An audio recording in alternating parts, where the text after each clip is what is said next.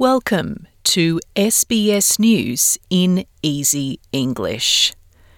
The New South Wales Health Minister has warned people will face costly fines over the false reporting of positive rapid antigen test results. Brad Hazzard says he has become the victim of a fraudulent COVID-19 test report, with someone using his name to declare themselves a positive case through the self-reporting system for rapid antigen test results. He says the prank is immature and illegal, and penalties apply for those responsible. There is a $5,000 fine for anybody who misrepresents any facts to the New South Wales Health. And health officials in New South Wales are reporting 36 deaths in the latest COVID-19 figures. Authorities also recorded almost 30,000 new coronavirus infections on Tuesday. The Royal Melbourne Hospital is urging patients to avoid the emergency department unless they absolutely need urgent specialist care. The Victorian Government has declared a Code Brown for all metropolitan hospitals and 6 regional hospitals. The move is a response to staff shortages, and it will allow non-urgent services to be deferred, with workers possibly having to cancel their upcoming leave. The measure came into effect from midday and will last up to 6 weeks.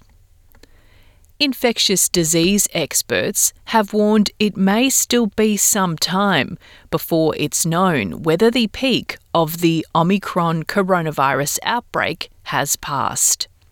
While various chief health officers have said COVID-19 case numbers linked to the new variant are starting to plateau, leading epidemiologists say it may take 2 to 3 weeks to develop a more accurate picture. Overseas now, the body of a British woman in Tonga has been found after a tsunami triggered by a massive underwater volcanic eruption on Saturday swept away her home.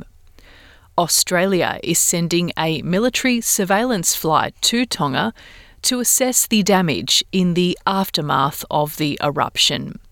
Angela Glover's brother, Nick Eleni, says his sister had set up the Tonga Animal Welfare Society. She started her charity in Tonga. It was to help the stray dogs that they have there.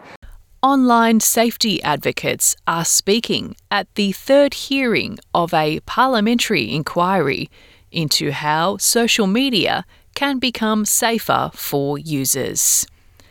In 2021, the federal government proposed new laws to hold technology giants to account for online harassment. The proposed laws will force social media platforms to take down offending posts and provide the identity of anonymous people in some situations. Last year, advocates of the laws told the inquiry that profit and privacy were being prioritised at the expense of children's safety. This is SBS News in Easy English. Thanks for joining us. I am Stephanie Corsetti.